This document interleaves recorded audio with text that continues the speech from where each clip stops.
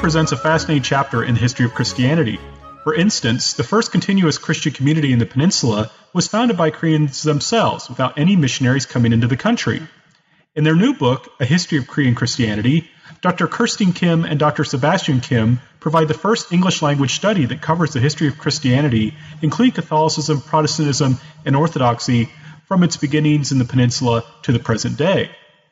This thoroughly researched work skillfully weaves together such subjects as church-state relations, spirituality, and the global impact of Korean Christianity into a narrative that is easy for someone unfamiliar with the subject to follow, but deep enough that experts in the field will gain much from a careful reading. I hope you'll enjoy the interview. Hello, everyone, and welcome back to New Books in Christian Studies. I'm Dr. Franklin Rausch of Lander University, the host of the channel. Today we'll be talking to Dr. Kirsten Kim and Dr. Sebastian Kim about their new book, A History of Christianity, which was published by Cambridge University Press. Kirsten and Sebastian, welcome to the show. Hi. Hi. Thank you. Well, I wonder if you could begin the interview by just telling us a little bit about yourselves. Yes. Well, I'm Kirsten, and I was born in the UK. I graduated in maths, actually, from the University of Bristol, and then got more interested in church and mission work, and ended up going to study theology, intercultural studies, and so on at a place called All Nations Christian College, which is where I met Sebastian. Well, I'm Sebastian. I was born in Korea, South Korea, and I did my electronic engineering in my first degree. And then I was involved in mission ministry. And then I went to All Nations Christian College, where I met Kirsten. And after this study there, we got married, and we went to Korea, did some ministries, and I did my Master of Divinity at Presbyterian College and Theological Seminary in Seoul, and I got ordained. And then we both went to Fuller Theological Seminary, where Kirsten did her MA, and I did my MTH. After that, we went to India at Union Biblical Seminary in Pune for 4.5 years. We were sent by the Presbyterian Church in South Korea, and we were there as a visiting lecturer, and we really enjoyed teaching there and interacting with the Indian colleagues there. And after that, we came to the UK to do further study. Kirsten did her PhD at Birmingham University, and I did my PhD at Cambridge University. And after that, we both worked in various capacities in various institutions and in the UK. And then I joined York St. John University about 10 years ago to hold the chair in theology and public life. So I've been here since then. And then I was teaching in the Selly Oak colleges in Birmingham, but eventually I became professor at a neighbouring institution, Leeds Trinity University, where I'm Professor of Theology and World Christianity. So that's where we are now. We live in York. Wow, so you've had a really... sorry, I had a little feedback there. Y'all have an amazing kind of background studying this. Yeah, well, it gave us a view of the world. We've written about world Christianity in general, but both our PhDs were on Indian topics, in fact. And then we started to work at a later stage on Korean topics, partly because people were always asking us about Korea. And we started to do research on Korea as well. Yeah. And is that how you came to write this book? Well, yes. I think because we were writing papers on Korea, but there wasn't. We couldn't find recent histories of Korean Christianity, and when we looked at the older ones, they were either about Protestantism or about Catholicism, or they were sometimes only about one denomination. And we were having real difficulty putting it all together. And we noticed when we were examining PhD students, for instance, that each PhD student felt the need to give a potted history of Korean Christianity at the beginning of their dissertation. But often it was very partial, it seemed. So we thought there really was a need for a decent one-volume history, and that's when we approached Cambridge University Press about it.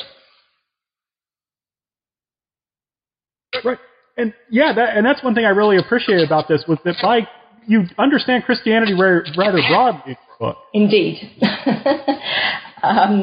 Yes, we tried to include Protestantism, Catholicism, which are often, if you talk about one, you don't talk about the other, and it seems as though they don't have anything to do with each other.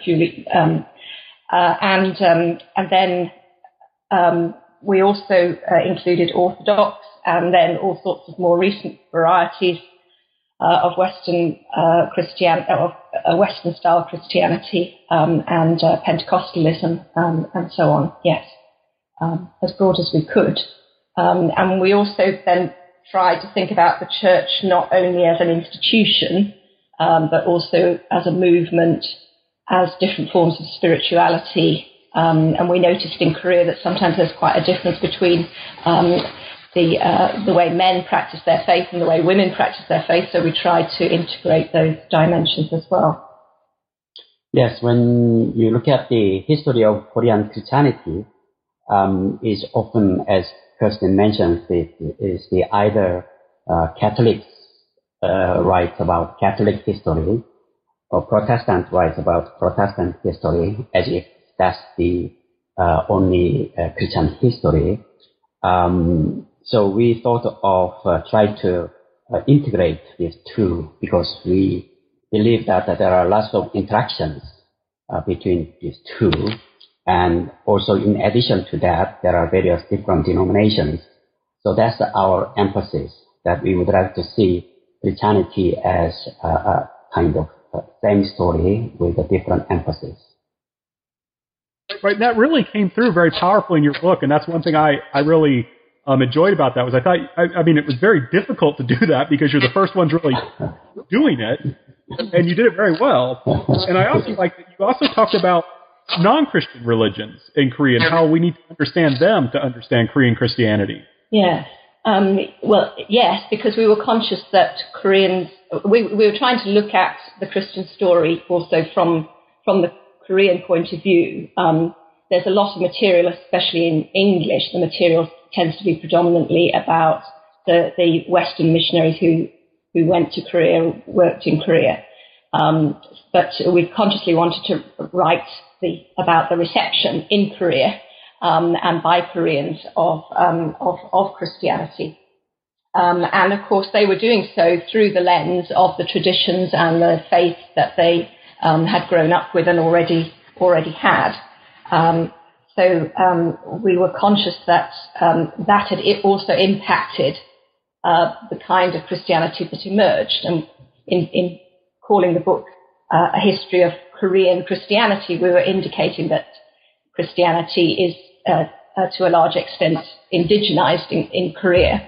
But some people seem to have come at it with more of a Confucian perspective. Others have come at it with more of a experience of popular Korean traditional religion and shamanistic elements and so on. So you find a mix of spiritualities within Christianity that and beliefs within Christianity that reflect the different religious backgrounds of Korea. And also, it's like any other religious traditions, Christianity were interacting with society and politics and economics. So that's quite interesting and important to understand how the Christianity has been shaped by the politics and the situations beside the religious matters. In particularly in Korea, religious traditions often associated with the state and existing government. For example, you have Goryeo dynasty, very close to the Buddhism, and then the Lee dynasty, is also very close to the Confucian traditions.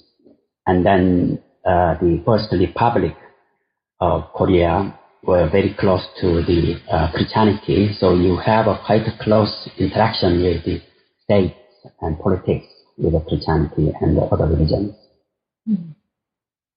Right, and so Christianity is being shaped by these different traditions, but also you make an argument in this first chapter that Christianity is also important for understanding recent Korean history. Yes. You were going to talk about that, I think. Yes, I think it is important to understand the history through the because Christianity has shaped a great deal in the modernization and also socio-political movements. In Catholicism, when the intellectuals studied Catholicism, they studied Catholicism not necessarily initially as a religious tradition, but as part of the Western learning and new ideas. So that was how they saw the Catholicism offer to the Korean context. And again, Protestant, when they initially made Protestantism and introduced into Korea, they saw that as a part of modernizing force and catalyst for the modernization of Korea. So they embraced the Christianity as part of their kind of broader agenda for nation building and also later on part of independent movement. So in order to understand Korean history, we have to understand history of Christianity and what's happening in the Christian churches. And of course, in order to understand Christian church, we need to understand Korean history. Yeah. And so in the end, we structured the book around important dates in Korean history, not ecclesial dates. Well, anyway, the dates that are important for the churches differ according to which church you're talking about. But in the end, we have a political, historical structure for the book. And in terms of our ways of explaining the attraction of Korea, of Christianity in Korea, we've given at least, if not more, attention to the socio-political than the religio-cultural in the end. Yeah. Oh, excellent. So you had mentioned, I think Sebastian had talked about how Christianity is first coming into Korea, and that's what you kind of talk about in chapter 2, where you're talking about how Catholic Christianity, the first kind of Christianity to really get into Korea and have a staying power. I wonder if you could tell us what's kind of special about how that came in.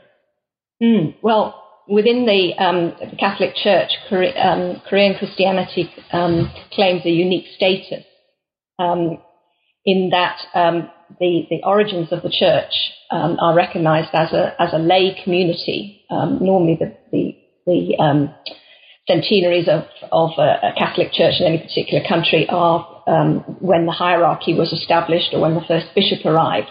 But in the Korean case, the history goes 50 years further back to the lay community that was formed after one of the Korean scholars went to Beijing and took baptism from Jesuit priests there in China, came back and baptized his fellows and established this lay community.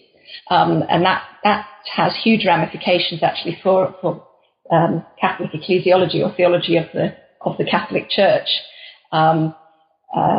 globally, which Korean theologians would like to be better known, I think. And also, in addition to that, I think there was some demonstration of Korean enthusiasm for this new religion and new learning, because it was Koreans who went to Beijing, wanted to learn about Catholicism and got baptized and came back to Korea, and they themselves actually established a community and did evangelism and so on and so forth. So that's quite interesting to see the Korean initiative and their enthusiasm. And I think that's also passed on to the Protestant circle as well. Yes. And perhaps that's always, or almost always true in any situation where Christianity is, it becomes established. But very often we don't actually have the documentation to prove it. In the Korean case, of course, this is very well documented, which makes it interesting. So what was it about Christianity that these early Koreans were interested in? What made them go out and bring it to themselves? Yes, I think there are various reasons for that. I mean, initially, it was an intellectual movement. It was the kind of accepted by the more intellectuals or the kind of upper caste of the group of people in Korea. So they actually formed a group of the scholars to study these what you call Western learning. So it's not only just a religious literature, but also including the Western philosophy, science, technology, and so on and so forth. So in that process, they learned that there are some integral kind of nature of Catholic teaching and Western learning. So they were got interested in the Catholicism. So that's partly is they're interested in Western learning, and also partly because of their reaction to the Confucianism or Neo-Confucianism, that they saw that there was a certain limits of applying the Neo-Confucian ideas into the Korean context to meet the challenge of the modernity. So they saw that Catholicism may offer certain alternative to that. So they were quite interested in that. So it's partly because of their interest into the Western learning, and partly because of this kind of religious elements that's offered to the religious context of Korea.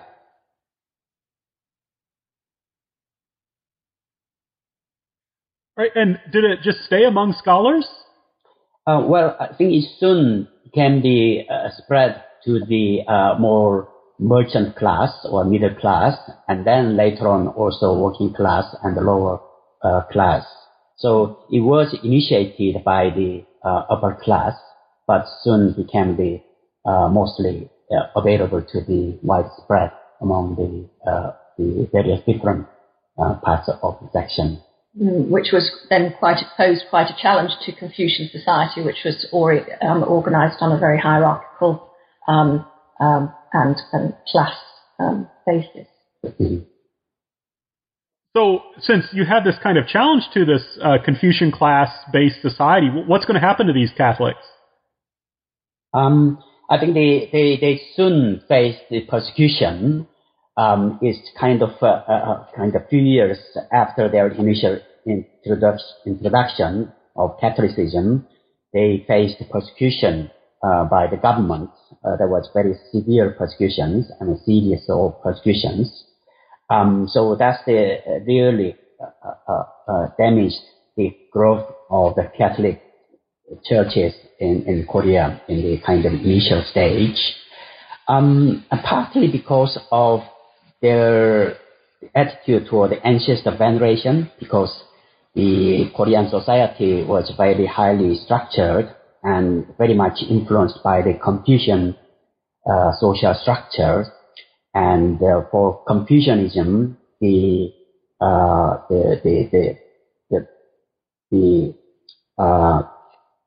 authority and Confucian social stability is very important, together with the Confucian the literature.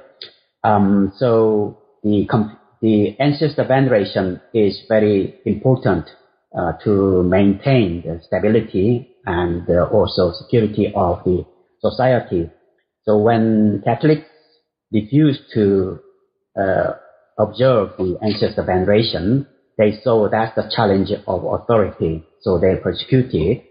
But later on, again, Catholics were regarded as working with imperial power. That's very much obvious in the latter part of the persecutions, that they actually collaborated with the, let's say, French troops when they entered Korea. They helped French troops to enter Korea and support it. So later on, they discovered that. So the government saw that Catholics were anti-nation and against national interest. So they were persecuted. Yeah. So that, well, but the So the initial persecution because of the refusal to follow the Confucian ancestor veneration, they argued that they were nevertheless venerating their parents, but in a different way, but were required by the church to do it in a different way. That then, because they were then a persecuted minority, they then appealed for foreign help, and then that made the persecution and the situation of the Catholics worse until we get to 1866 and the years following that, when possibly half of the Catholic population was either formally executed or informally put to death or lost their lives because of the attitude of the society around. Yeah, so for Catholics were a great dilemma, because in order to keep their faith, they wanted to have a support from the outside, particularly bishops in China and also some of the French imperial powers. But at the same time, they want to show their allegiance to Korea. So that was a great dilemma for Catholics in the time of the persecution. Well, excellent. So that, kind of leads on chapter 2 kind of ends on a very sad note in that sense. Indeed, With these poor Catholics. But then, so Koreans, in the 3rd chapter, those Koreans decide to bring in another kind of Christianity, Protestant Christianity. Yes. Yes, again, there's more than one way in which it enters, but there are elites who are looking for alternatives to Confucian society is becoming more and more unstable, lots of social problems. There's the pressing of the pressure of Japan as well as other Western powers on Korea to open up and to modernize. And the elites begin to see modernity after the model of the United States, particularly, and as founded on Protestantism, and using a kind of Confucian logic, I guess, about the primacy of the ideology or belief system in order to structure the society. They look to adopting Protestant Christianity as a way of refounding Korean society and modernizing it and dealing with some of the very pressing practical issues also of their time. But you've also got Koreans who are exiled from Korea, particularly a group or individuals in Manchuria who meet Western missionaries, in particular Scottish missionary John Ross there, and they seem to have heard of Christianity as a message of equality, dignity, salvation, answering some of their faith questions also. And they get involved in translating the Bible and promoting it and smuggling gospels into Korea and founding communities. So before any Western missionaries were permitted to enter Korea, again you have lay communities of Protestants already existing, and some of the first baptisms are from those communities. So why doesn't the government just start persecuting them? Good question. Because the first missionaries who enter actually as doctors and educationalists, and not to promote faith. But the power of the government also is being. The government is split. There are factions some of which support China, some of which are supporting Russia, some are looking to the US, and some supporting Japan. So the power of the Korean government becomes more and more limited in this period. And eventually, even though it's not strictly legal, the missionaries start to move away from the places that they've been allocated in the cities and into the countryside, and engage in spreading the Christian message more widely. And always, of course, it's the Korean Christians who have been doing that on the ground before the missionaries actually get there. And so usually when the missionary arrives, there's already a group of interested people. And also the political situation at the time is that after the period of a closed policy, the what called Hermit Kingdom policy, at that time the Korean governments were pressurized to open up their policy to make a treaty with the various different Western nations. And also the Koreans themselves also have a great desire to interact with the wider world. So there was some movement within the Korea. So I guess Protestant Christianity came into the kind of right moment. Yes, yeah. I always tell the students that usually Protestants have a better sense of timing. Yes, but again, I mean, they only came because initially they could only survive there because they were invited by Koreans, of course, because Korea was never actually colonized by the West. So the situation of the missionaries was perhaps more precarious than in many other situations. But it depended which foreign power was in the ascendant, which missionaries were supported, and the extent to which missionaries could be active. So at one time there was an active Orthodox mission from Russia to Korea, but once the Russians were defeated by Japan back in 1905, that had to end. And does that have any role? I mean, it's the time that Protestantism will now eclipse Catholicism. Eclipsing Catholicism, yes. Yes. Well, I think yes, that's quite. At that time, it was quite obvious because it's partly because of the international politics. Because in East Asia, the power from the Europe is fading away, and then American power was rising. So many of the Koreans saw that there is a power shift.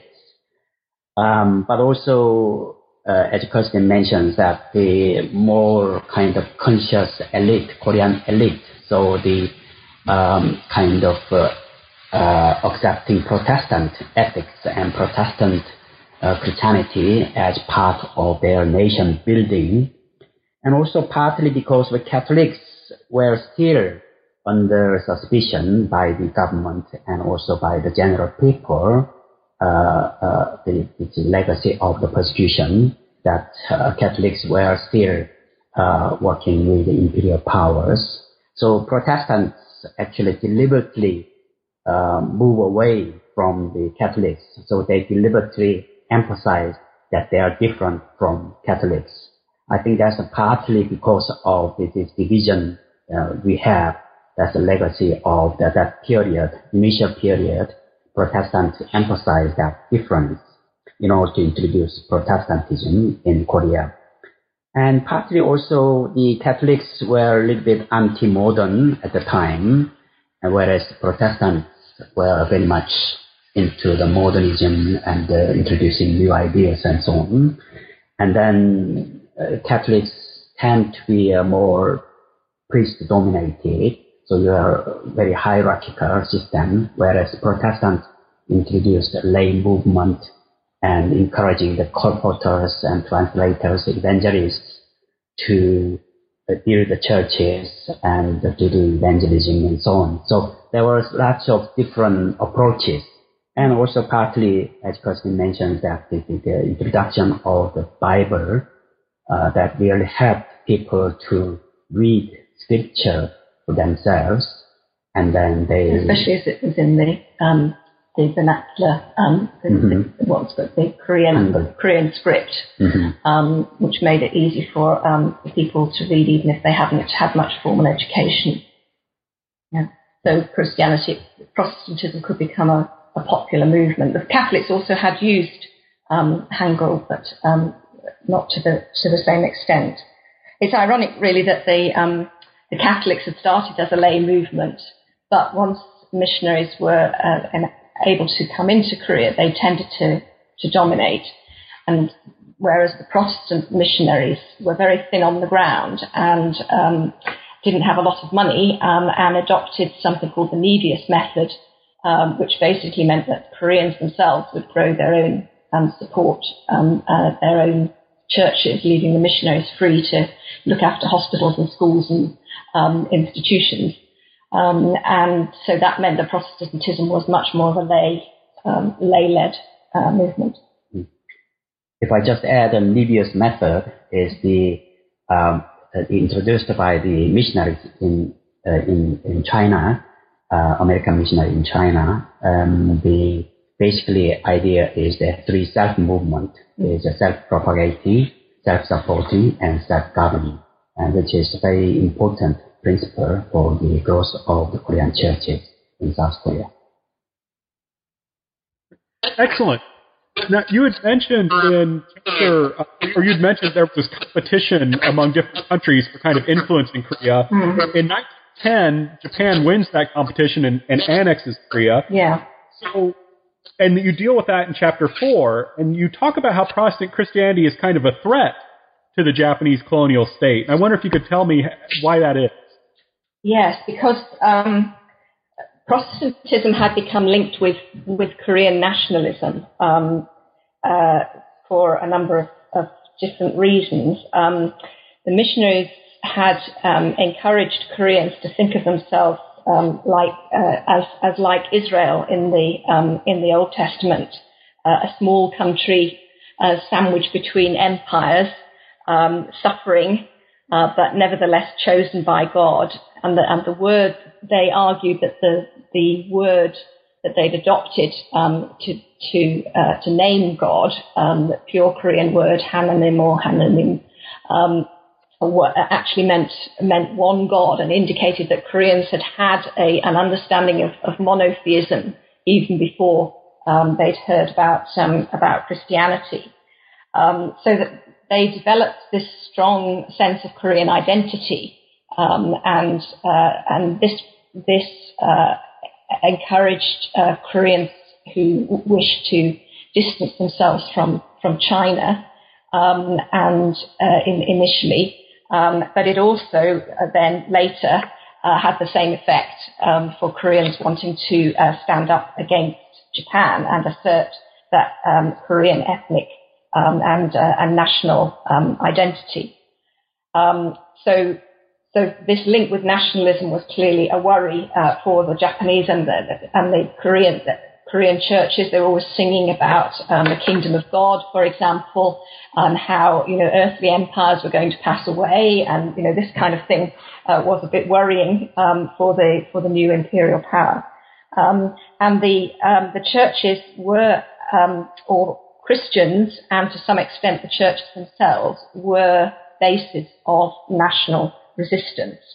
And this came to light particularly in 1919, when there was an uprising against the Japanese, a widespread uprising that was the result of a movement that involved not only Christians but also Chandogyo, a indigenous Korean movement, and some Buddhist leaders. But almost half of the signatories of the Declaration of Independence in 1919 were Christian leaders and Christian pastors.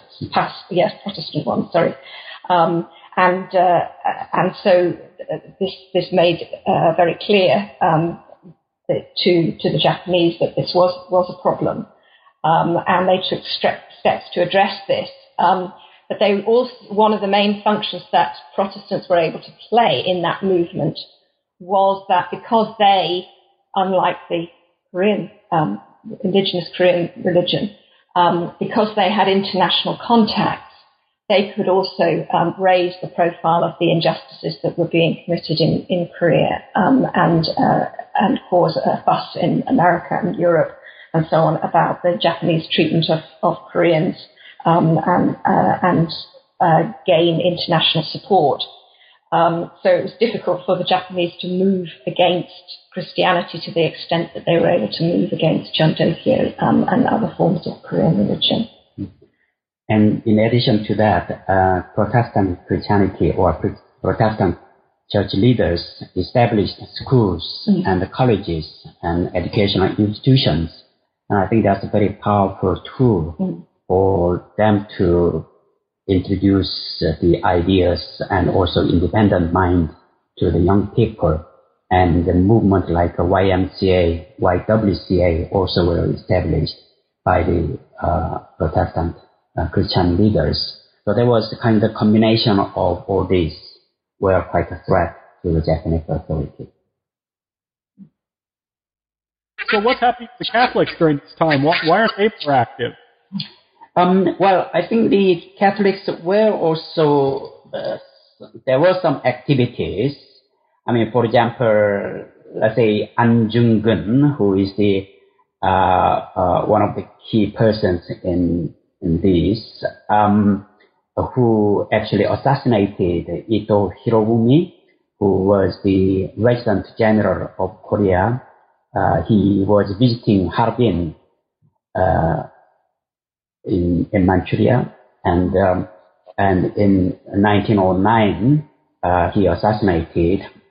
He was a Catholic. Also, he was the promoter of establishing Catholic University and so on and so forth. And he was a reformer, but he was very much suppressed by the Catholic authority. As I mentioned earlier, the Catholics were quite still hierarchical at the time, and they were led by the foreign priests and bishops.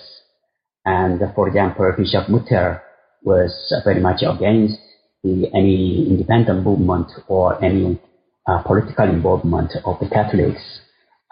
So that's partly because of that the Catholics were inactive, less active during this time. And there's also the global situation of the Catholic Church during this period as well. The Catholics had a relatively recent memory of very severe persecution in France and in the heartlands in Europe.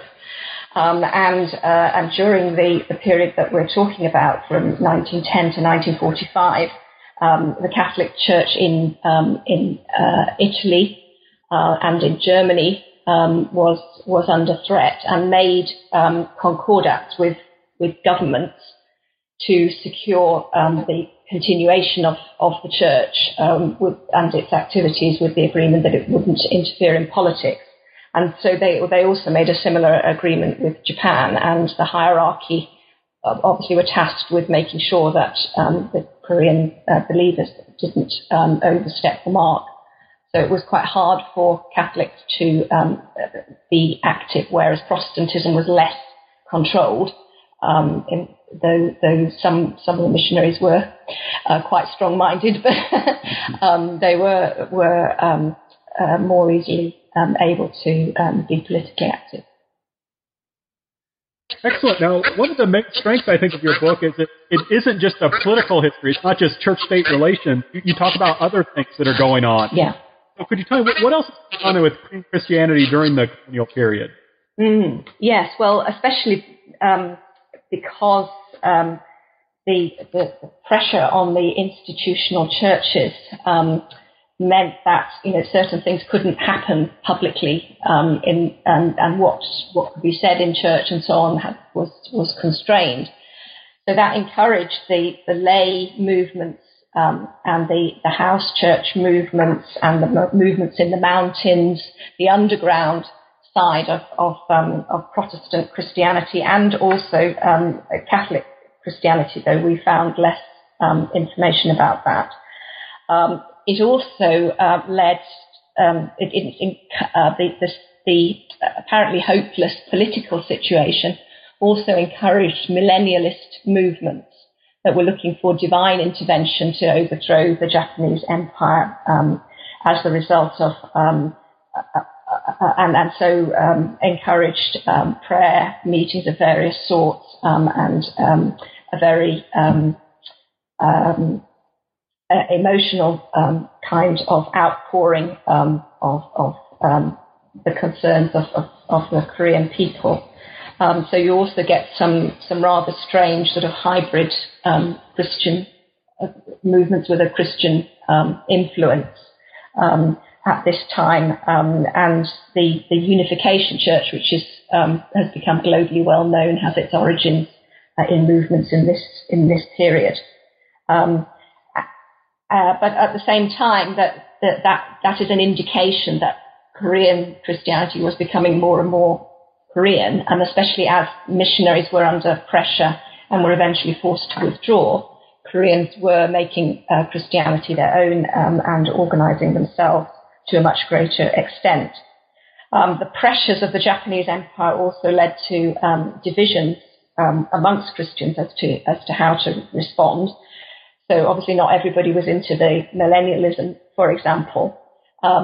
Communists were and Christians were antagonistic towards each other in the 1920s, but some Christians were very attracted to communism, and its social teachings seemed to be very close to Christianity in many ways.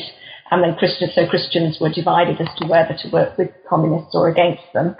And then later, when the Japanese insisted that Korean Christians should adopt Shinto rituals of various sorts, there again the churches were divided as to how to respond.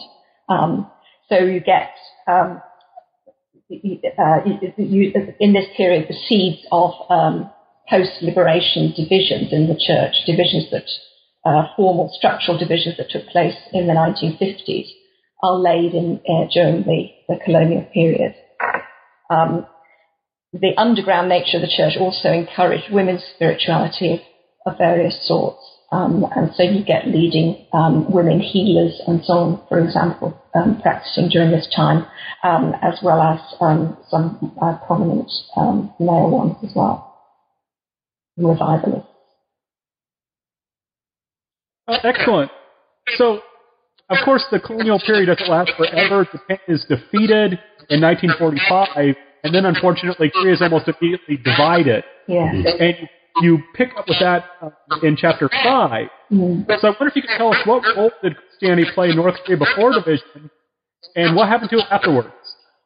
Yes, well, this is particularly interesting because North Korea was the stronghold of Korean Christianity.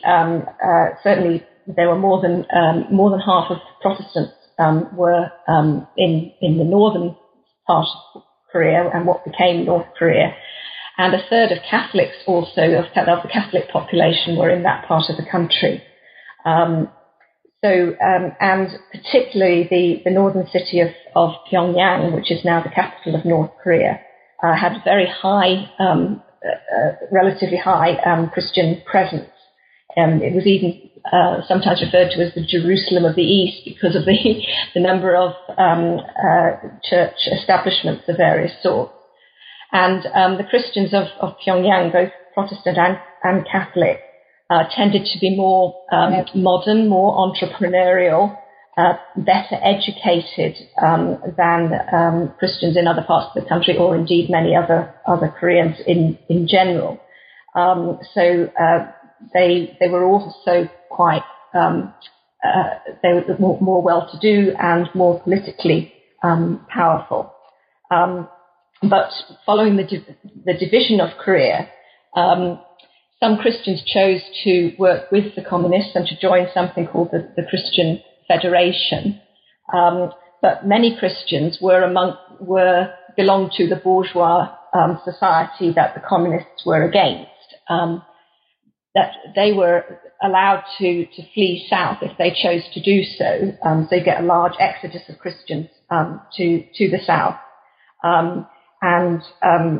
But for those Christians who remained, eventually we don't hear anything more about, after a few years, we don't hear anything more about the Christian Federation. Once the Communist Workers' Party is in charge, various steps are taken to suppress Christianity, and people who are inclined to be religious end up in the lower tier of North Korean society. And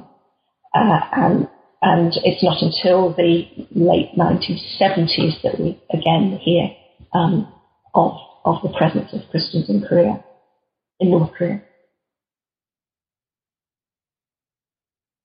And so in the north, Christianity becomes weaker, but in the south, it's going to become stronger. How does that happen? As Kirsten mentioned, that there are lots of Christians actually migrated to the south, and according to statistics, between 1945 to 1950, about 5 million people migrated to the south.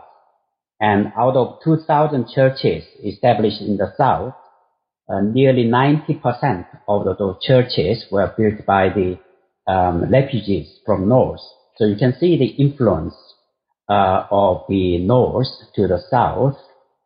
And then politically, there were number of political leaders were Christians. A key person was the Syngman Rhee, who later became the first president of the Republic of Korea, South Korea. He was a Methodist and strong Christian, and he wanted to combine his politics with the Christianity, and so he wanted to so-called make Korea a Christian nation. And many of the Christian church congregation and leaders were supportive these political leaders who want to establish the South as a Christian nation. So there was a great movement toward that, and partly also because of this migration from the north, Korean churches in South Korea were more conservative, and also they are more anti-communist, but also they are pro-modernity and industrialization, and also democratization, and also many of them are pro-American. So that's a combination of all these ideology and tendencies. People were strongly get together, and they want to build South Korea on the basis of Christian notions and Christian ethics and Christian foundation. So that makes the Christianity in South stronger.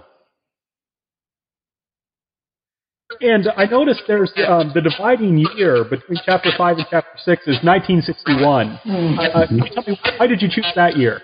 Mm-hmm. Because this was the beginning of the military-backed government. Although General Park was elected, there had been a military coup deposing the government of Syngman Rhee, and also a later the government of Syngman Rhee had collapsed, and Jang Nan was deposed by the military government. Jang Men was only in power for a short period of time, 6 months or so, but he was a Catholic. So you'd had two Christian leaders who tried to govern in a democratic manner, but neither of which had succeeded, and Syngman Rhee's government particularly had become very corrupt. But of course, with the proximity of North Korea and the threat, the antagonism between the two countries, because after the Korean War there was no peace treaty, and both governments were still claiming to have a right to the whole peninsula, both the northern and southern governments. So many people were worried that any instability in South Korea would be taken advantage of by the North.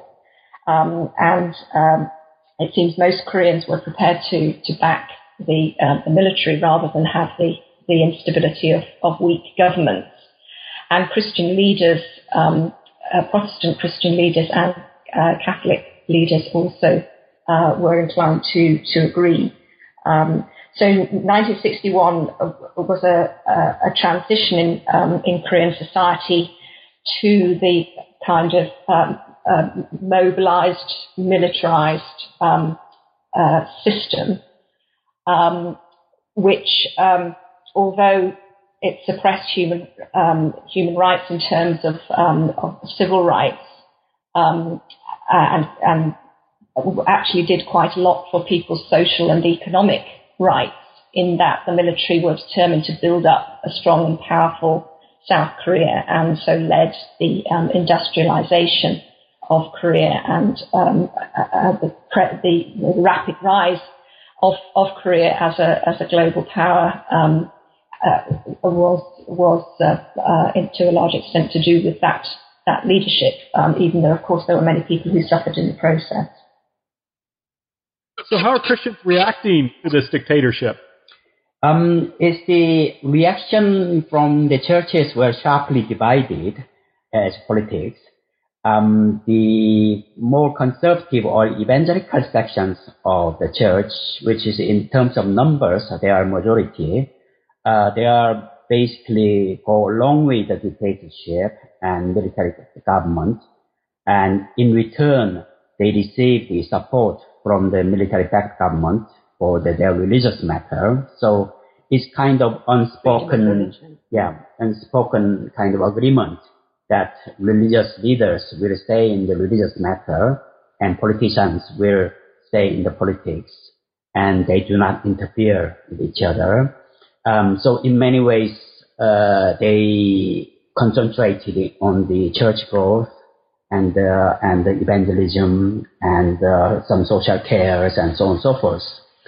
Whereas in terms of numbers, some small sections in the Protestant church and then the Catholic church were very much against the military-backed government for their human rights abuse and also various different aggressive attitude toward the ordinary people. So what we call the Minjung movement were established there. Minjung movement were not the kind of Christian movement only, but Minjung theologians and the Catholic theologians and Catholic church leaders were very much heart of that movement. So they challenged the authority and encouraged the other Christians to join them. So they were very much polarized, and there were lots of tensions between them, and of course lots of human rights abuse by the military-backed government. So the kind of majority of Christians were very involved in trying to Christianize South Korea, and once South Korea was established as a democratic nation, the numbers of Christians then becomes extremely important. And so they had deliberate campaigns to convert or to encourage people to convert and to become Christian. And and mass meetings, sometimes 1 million or more, gathered on Yeouido Plaza. And of course, these also sent a strong signal to North Korea, which had its own mass gatherings on the plazas in Pyongyang. That Christianity was alive and well and an opposing system to communism. But at the same time as some Christians were celebrating in this way the growth of the church, other Christians were in jail and being tortured for their resistance to the military government. So you have this conflict among Christians, and you have this dictatorship. Why is Christianity growing so rapidly?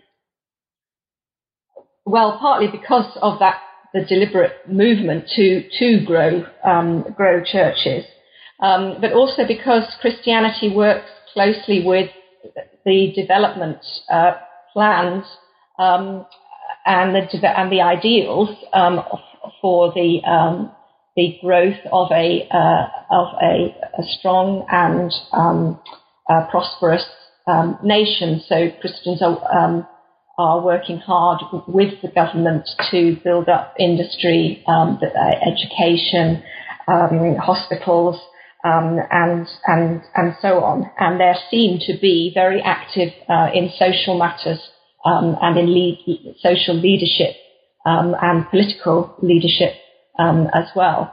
And so becoming a Christian then is also a way of being upwardly mobile, of improving yourself and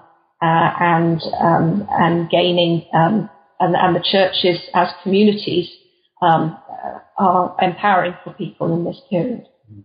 And also, they were under constant pressure or constant threat from the North Korea, because people did experience the Korean War, and there were occasional conflicts between North and South. So the Christians were very much gathered together or drawn this idea of threat from North, actually helped them to gather together to pray for the security of the nation and unification of the nation. So when you see the mass evangelical movements, they always have elements of kind of threat from North Korea, and pray for North Korea and pray for the security of the nations. That was a very driving force for the Christians to see the kind of urgent situation, and also to engage in more evangelism and also salvation. And you ended this chapter in 1988, which when there's a election in Korea. So I wonder if you could tell us a little bit more about how Christians play a role in bringing that about. So when we mentioned the Minjung activists that began with labor movements, but increasingly were agitating for democracy in South Korea. And eventually the excesses of the military, the cruelty of the military government and the excessive force and suppression of the population become more and more marked, especially in 1980. The democratization movement in Gwangju was very brutally put down by the person who shortly afterwards became the second military leader of South Korea, President Chun Doo-hwan. And the spread of the movement for democratization then becomes much wider. And although most of the traditional church leaders are still supporting the government, at a grassroots level, there are movements against it. And then the Catholic role becomes particularly significant. Yes, particularly in this time, the later 1970s and the 80s, Catholics played a very important role in the democratization of South Korea. The Cardinal Kim Soo-hwan, who was the key person there, initially he was a little bit reluctant, but he fully engaged with the anti-military government. So the Myeongdong Cathedral, which is the key major cathedral in Seoul, was regarded as a sanctuary of democratization. So Catholics were very much involved in, and many of the young Catholic priests formed the group, and they are the ones who encouraged people and challenged the military-backed government and led demonstrations. So they were very much, people were very much impressed by their sacrifice and their active involvement. Right. And so what happens with the Catholics? I mean, they're passive for much of our story, and all of a sudden they're active, and they're growing really rapidly. Yes. And they continue to grow, though Protestant growth starts to falter in the 1990s. Catholic growth is partly on the back of this key role that they've had in democratization. It's also to do with their social capital in terms of the social care that Catholics are increasingly offering, and a lot of government, a large proportion of government social care by the time we get into the 21st century is being delivered by Catholic bodies of various sorts. I think there's also in the change from military governments and pushes for industrialization and modernization to the kind of into the democratic period where Koreans can enjoy the fruits of their labours more, and society becomes more postmodern in many respects. The attitudes of the youth are different because they haven't experienced in the same way the privations of the Korean War and so on. There's in this new kind of culture in South Korea as well. There's the Protestant churches, which were so successful during the military period, begin to seem unattractive, old-fashioned, and also aggressive in their evangelism and in their attitudes also to other religions. And whereas Catholicism, which has been more open to the other faiths of Korea, and also seems to be more ethical in its approach, Catholicism becomes more attractive, and it offers a link with tradition and with European forms of Christianity that Koreans begin to discover. So I wonder, as kind of a final question about your book, could you tell us what kind of role are Christians playing globally now? Well, yes. I think one of the things we tried to do throughout the book was to say, well, Korean Christianity isn't only in Korea, and especially during the periods of instability during the 20th century, for various reasons, Koreans left Korea. The exiled community, the diaspora communities were interlinked and continue to be interlinked with what happens in Korea. But at the same time, they play an important role in many parts of the world. And so and then post the liberalization of the Korean economy as well, we get more and more Koreans, Protestants first, and now increasingly Catholics, who are engaged in world mission of various sorts. Koreans feeling that they had received so much and were indebted and needing to repay the debt of the gospel and to share what they had received and the gifts that they believed God had given them with the wider community, particularly in poorer parts of the world. So lots of Koreans involved in medical and other work in different parts of the world, as well as sharing the Christian message. It's also in a way wanting to celebrate Korean success and export some of the successful ways in which the church, that they understood that the church had grown in Korea. And many Christians around the world have heard of Korean church growth and the spectacular numbers and the mega churches and so on. So Korean Christians gained a lot of confidence to share their particular practices, their particular style of faith. And other Christians also were looking to bring peace in the world and to address some of the issues that are still keeping the Koreas divided, when it's very difficult for the two Koreas to relate to each other directly. But by bringing wider peace, there's a possibility for reconciliation within the peninsula itself. So we get many Koreans prominent in Christian leadership, in theology, and so on, in many other parts of the world. I think the Korean Christians have experienced great suffering in modern period when Christianity was introduced in Korea. In terms of secular history, Korea went through the terrible time of turmoil, and they believe that through the introduction of Christianity, both Catholics and Protestant Christianity, they have received lots of lessons and lots of insights from Christian faith. And so they would like to share with the other people in the other parts of the world.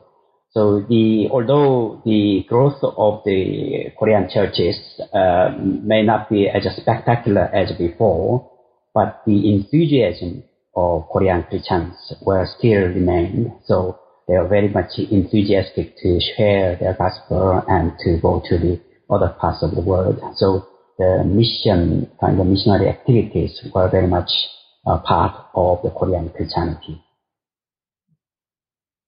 Excellent. Well, thank you very much. And thank you so much. We've taken a lot of your time. So I'd like to take a little bit more just to ask you our traditional question. What are you working on now?